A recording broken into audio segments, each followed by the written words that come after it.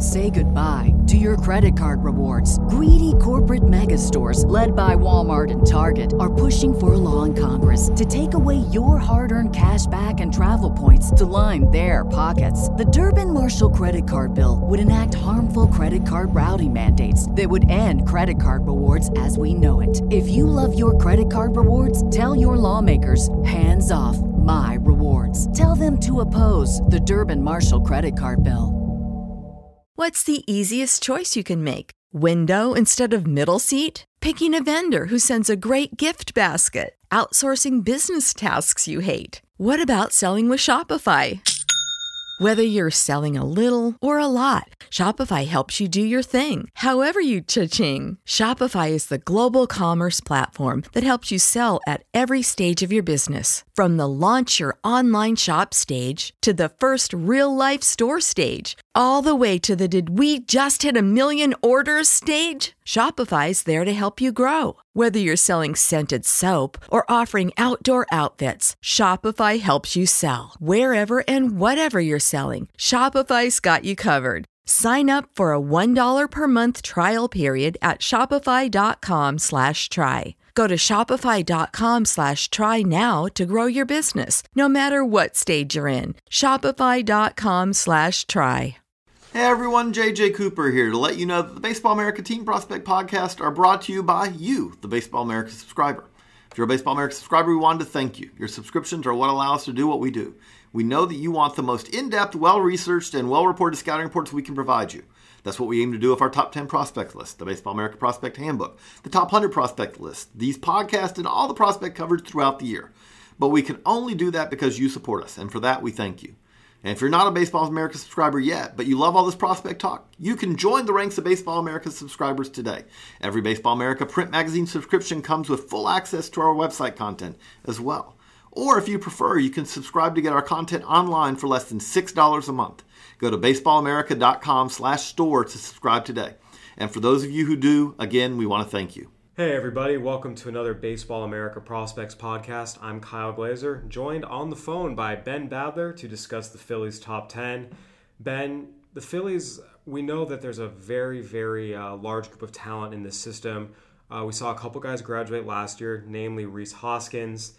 Coming into this year, you had some options with J.P. Crawford, Sixto Sanchez, possibly even Scott Kingery if you wanted to go for a number one prospect in this system.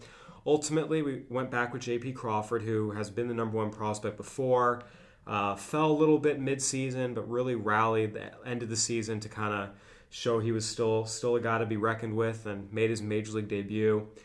Just overall, in your conversations with evaluators around the game, what was their overall take on Crawford and maybe what caused his fall a little bit and then what allowed him to rise back up? Yeah, you look at what J.P. Crawford did, not only in the first half of 2017, but really going back to where we have, up until that point in June, where he took like a 10-day break and then really turned it around. We had we're talking about a little bit more than a full season of him playing in AAA and really struggling there. I mean, he's always had very good strike zone discipline. That didn't seem to waver too much, but he just was not being productive offensively, and some of the reports defensively early on in the year were not great either. So, I was still optimistic about him at that time. I felt like him and Hoskins were still, the two best prospects in the organization, but Crawford really turned it around after he took that little break in the middle of the season for, supposedly is for to rest a groin injury, but I don't know how much of it was more of how much of it was a physical break or how much of it was just a mental break to let him kind of just take a bit of a mental breather and readjust. And in the second half, he just went on a tear. I mean, everybody saw what he did. I think he did a better job of staying on the ball and kind of controlling the outer third of the plate. That was something where he was struggling with early in the season, and pulling off the ball, and pitchers were kind of exploiting some of the holes that he had there. So I think he did a little bit better job staying on the ball, and that showed up in his plate coverage and the overall performance, and his ability just to drive the ball and impact the ball. The player that he looked like in the second half looked like the number one prospect, one of the top prospects in the game that we thought, I thought J.P. Crawford has had the talent and the ability to be. So, I don't think we can just kind of hand wave away and just totally dismiss what J.P. Crawford did over a pretty significant sample size through the time that he did struggle in AAA. But I do think that what he showed in the second half is more indicative of his true talent level and what to expect going forward from him. Absolutely. Sixto Sanchez really established himself as a premier pitching prospect in the game this year. How much of a debate was it for you, JP versus Sixto, that number one spot? Yeah, I don't think there's a huge gap between them and even Scott Kingery, too, like you said. If we look back 15 years from now and Scott Kingery is the best player of these three, I wouldn't be too surprised at all. But Sixto Sanchez is, like, if everything goes right, you have a number one starter. Or certainly somebody with the potential to be a number one starter. It's, he's sitting mid to upper 90s, touching triple digits, and it's very easy for him. It's not a max effort guy. It's very fluid in the way the ball comes out of his hand, and he repeats his mechanics. So when you have somebody who has that explosive of a fastball and it can command that fastball, that's partly why you see him move so quickly through the system. I think he has, he's shown flashes of a good changeup, flashes of a good breaking ball at times, at least with the slider. I think there's potential in both those pitches, probably more advanced with the changeup right now. I think that's kind of the key for him, is to continue to sharpen those pitches. We saw Adonis Medina in their system makes a big step forward with his off-speed stuff this year, and that caused his strikeout rate to spike. So I think that's really the focal point for Sanchez going forward, because there's not much more you can ask for in terms of the fastball from him, whether it's in terms of the velocity or the command. Absolutely. Yeah, you mentioned Scott Kingery as well. I feel like that the top three in this system, that Crawford, Sanchez, Kingery, is kind of the tier one of guys, and there's probably a little bit of a hard break there before you move on to that 4, 5, 6. In regards to Kingery, he had a fantastic AA, slowed down a little bit AAA, but that's kind of to be expected. I think the ultimate question is just how good can he be? I think that a lot of people are very intrigued by him and his performance track record and are wondering, is this a perennial 2020 guy? Is it more of an average regular? Where is he on that line for you? I think the sum of everything he brings to the table is somebody who can be an above average, everyday guy at second base. There's not I don't think there's one thing that he does like a Sixto Sanchez or like a Jalen Ortiz who has one tool. You're like, oh my goodness, this is incredible. I think he does a lot of things well and does a lot of things that add value. It's he's second base, so you've got a middle of the diamond player who has a chance to be a plus hitter. He's got some surprising power. Obviously, he played at Reading, and just about everybody can hit for power at Reading. But I think he's, I hesitate to say put a home run total on him just because of what's going on in the major leagues with these balls flying out of the ballpark.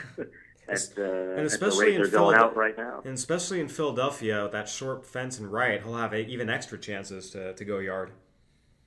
Yeah, it's I love Rhys Hoskins. I'm probably the number one Rhys Hoskins fan, but his home run, just his overall production spiked way up once he got to the major league. So a combination of the ballpark, the baseballs, and I think that like Scott Kingery is not somebody who I expect to go out and hit 10 to 12 home runs. I think he's going to be have average to maybe better power even in the future. He's not like a physically imposing guy or anything, but he's just got strong hands, strong wrists, forearms. The bat speed and the contact frequency will help the home run production. And then he's a good defender. I think he's the plus defender at second base. Does a lot of things well there, and base running. He's a good base runner, smart player. He contributes. He adds runs at the plate. He takes away runs from the other team in the field, and he adds runs for you on the base pass. So when you combine all that, especially from a player who plays in the middle of the diamond, I think it's going to be a really, really important player for the Phillies in the future. Is it fair to say, as I mentioned earlier, that Crawford, Sanchez, Kingery, top three is kind of tier one, and then you have that next, Adonis, Medina, Adam Hazley. Yeah, so, take us through that process. Hazley was a top 10 pick this year. Medina is a promising arm, albeit in low A. You have Jojo Romero, a lefty who put up some good numbers in high A. Even Jalen Ortiz, another top international signing. All these guys have grades on them as potential above average, maybe even more big leaguers. How did you kind of stack those guys up, and ultimately what led you to put Medina on top? Yeah, so I think you can shake those guys out in that kind of 4 to 7, maybe 8 range in a bunch of different ways. For me, Medina was the most. He separated himself for me. I liked what he did this year in terms of the adjustments that I was talking a little bit about before with the off-speed stuff. I think especially that introduction of the slider into his repertoire. I think that was really important for him. So you've got a pitcher who he's far away, or he's further away than some other guys.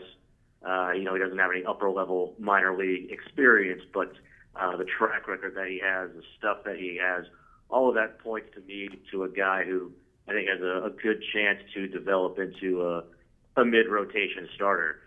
You go a little bit, lower in that bunch of guys, and then you have somebody like, Ortiz, who, wow, I mean, it's the adjustments that he's been able to make as a hitter are super impressive.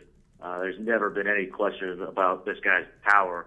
I just remember watching him play before he signed when he was 16 years old, and even the power then he had was extremely, extremely impressive.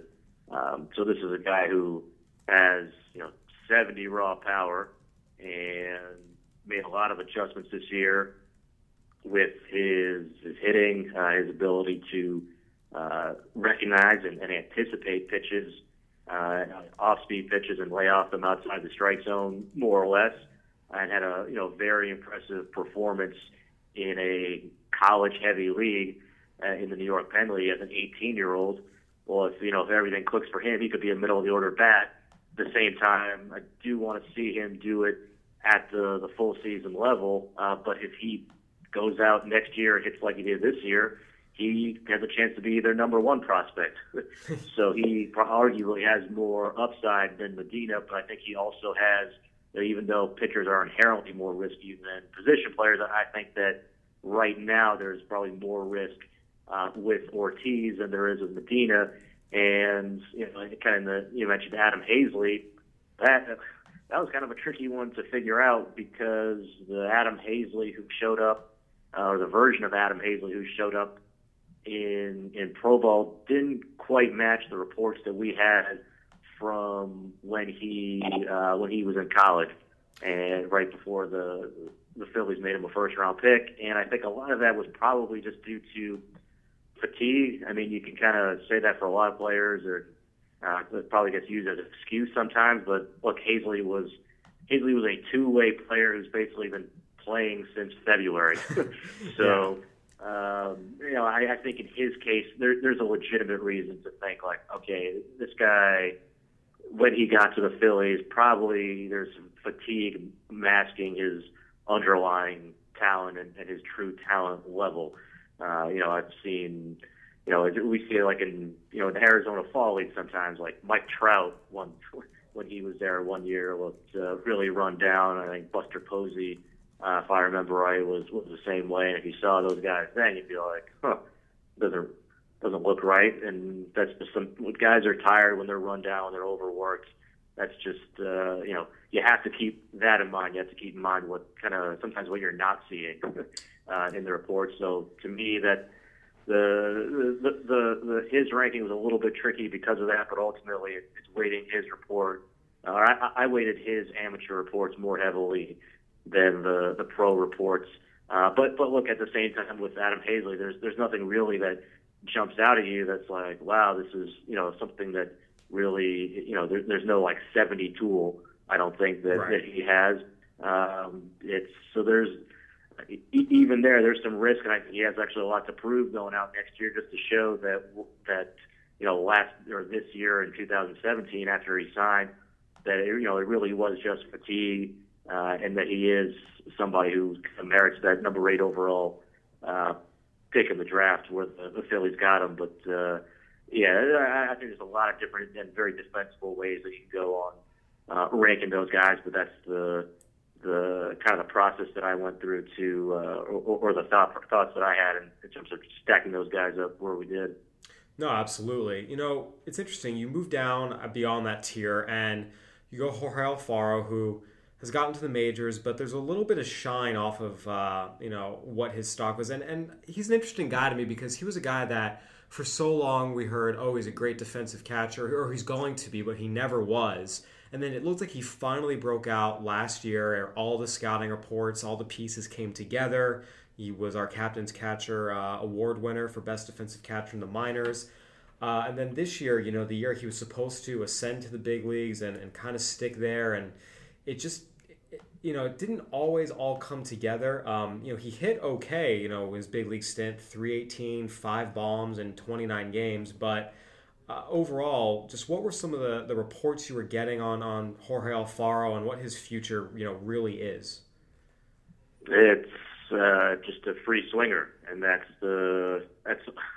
that for a long time has been the knock on Alfaro. And if he's a catcher, then there's less of an offensive bar for him to have to clear, especially with the raw power that he has. I mean, it's huge raw power, but this year in AAA, he's a 24-year-old with a 291 on base percentage. It's not going to work. Yeah. He just has not learned. He has not learned the strike zone. He has not learned a good offensive approach to be able to control the strike zone and get to that power in games. And it's not even all. He doesn't walk much, which is an issue. But beyond even just the lack of walks, it's just swinging at good pitches. Mm-hmm. I think he has the power to hit more home runs if he would swing at better pitches and work himself into more advantageous hitters' counts. But the approach, the pitch recognition, the strike zone discipline is just, it's not there right now for him to be an everyday player. I think the raw talent that he has allows him or gives him the potential to do that. And the fact that he's already has some major league experience and is in AAA reduces some of the risk factor, which is why he's still in the top 10 and ranked where he is. But it's different when you have a player who's 17 years old or 18 or 16 even, and you have some questions about the strike zone discipline. Another one, it's all right. Well, he's 24, and these questions are still coming up. So to me, there's he has a huge arm, big raw power, but the question marks on him are some of the same question marks we've had for a long time, and it's bigger now because he hasn't really been able to develop in those areas. You mentioned minor leaguers where there's a shortcoming and you're not sure what's going to happen, but you mentioned Alfaro's, he's been in the majors, 2 years in a row now. He's more advanced, so you have to put him up there. Another guy who, obviously very different dynamic, but touted prospect who has not performed what people thought they would see, was last year's number 1 overall pick, Mickey Moniak. He dropped all the way to 9th on this list. Just overall, what was the biggest feedback you got from evaluators this year, and how much of a chance do they see for him to bounce back next year? Yeah, Mickey Moniak. It's hard to just say the name and then I'm not just sigh right afterward because look when the Phillies drafted him number 1 overall. I didn't have any issues with them drafting him. I thought he was a really talented player, as a believer in the swing. And look, the swing is still there. It's a pretty simple, easy swing, but I mean you just can't overlook the performance this year. You can't have a 284 on base percentage this year, and it's not like he was making up for it with big time power either. He just looked overmatched in low A, and that's very concerning. I mean, earlier in the season, I would say he kind of held his own at least. You could say that, but then in the second half, it just got worse and worse, and maybe some of it is just his first full season out of high school and got run down, but you can't really mask the struggles that he went through. It was a disappointing season for him, and I think 2018 is going to be huge for him because there's some signs that okay, the swing is still there. He's still athletic. He's not like a super athlete like like a Victor Robles type in center field. There's I wouldn't call him like a burner, but he runs well. But he's just got to show that he can bounce back next year. I think there's some things they were talking about with the swing, the athleticism. There are some things there where if he can learn to better manage his approach throughout the course of a full season in terms of the selectivity at the plate, I think that's going to be important for him. But what he showed this year was definitely a disappointment. Given all that, when you were putting together the top 10, was there ever a concern that you'd have to drop him out of the top 10 altogether, or was there still something where you could, you put him at 9 and you say, here's why, and you feel semi-comfortable about it, or was it a little bit of hedging? I mean, just how far could you have dropped him, and what ultimately led you to put him where you did? Yeah, I mean, look, you definitely can. I don't see a huge difference between number 9 and number 12, let's say, on the Phillies list. I mean, you have guys like Ranger Suarez and Seranthony Dominguez who didn't make the list, and you go further down, even a guy like Simone Muzziotti, who I think has breakout potential for them. But it's hard right now for me to say, all right, well, 2 center fielders. It's hard to justify putting Muzziotti over Moniak, but I think you could probably make the case for that if you wanted to with a guy like Ranger Suarez or Seranthony Dominguez, and both those guys have their own different risk factors, especially Dominguez with his track record of durability or lack thereof. Whereas, I still think there's a chance where this could be a 1-year aberration for Moniak, and he bounces back. And if he does bounce back and turns into the player that he showed at least in flashes more in the first half, and certainly before as an amateur when he was seen a lot and meets those projections, then his future value would be higher than those guys. But there's definitely a lot of volatility in Mickey Moniak, where if he bounces back this year, he can move way up this list, and if he has another year like 2017 and next season, then he could drop way down this list. No, absolutely. You use the word volatile, and it's interesting to me because just from an outside looking in, it seems to me like there's a fair amount of volatility, 9 all the way through those names you mentioned, where there's some upside, but it's whether it's guys who are at super low levels, guys who have injury track records. It seems like, the top of the Phillies list, we know, hey, that's 3 top 100 guys. That 4 to 7 is 4 guys who, have a chance to be pretty good, and, 8's pretty much big league ready almost. But then you move into the depth, and it seems like a lot of these guys, it seems like there's some pretty high boom or bust potential for quite a few of them. Is that a fair statement? They definitely have a lot of guys who are, I think, in the lower levels who have a chance to, be top 5 type prospects in the organization next year, but are far away. Guys like a Muziotti or Jonathan Guzman, a shortstop, Francisco Morales. All those guys were with their Gulf Coast League team this year. Luis Garcia, shortstop who they signed out of the Dominican Republic this year for $2.5 million. All these guys who I think have breakout potential, or a guy like Archimedes Gamboa, who has, very big splits, both in terms of, when he, hitting from the left side versus the right side, and whether in the first half or the second half. Daniel Brito, another guy. There's a lot of guys who I think have that breakout potential, which is one of the reasons why I think this is a good farm system, because in addition to the guys at the upper levels, like at Crawford and Kingery and Sixto Sanchez, I'm sure will pitch in Double-A this year too, and Jojo Romero also.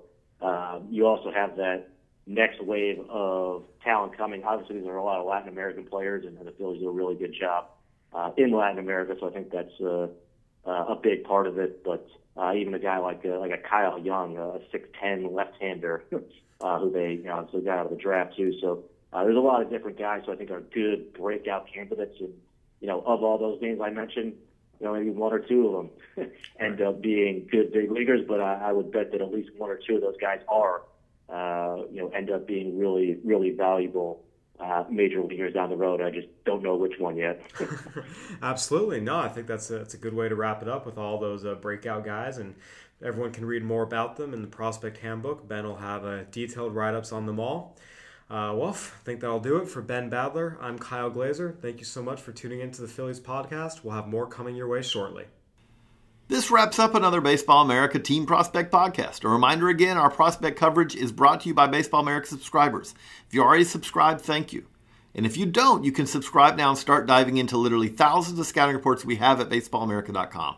Head to baseballamerica.com/store to subscribe today.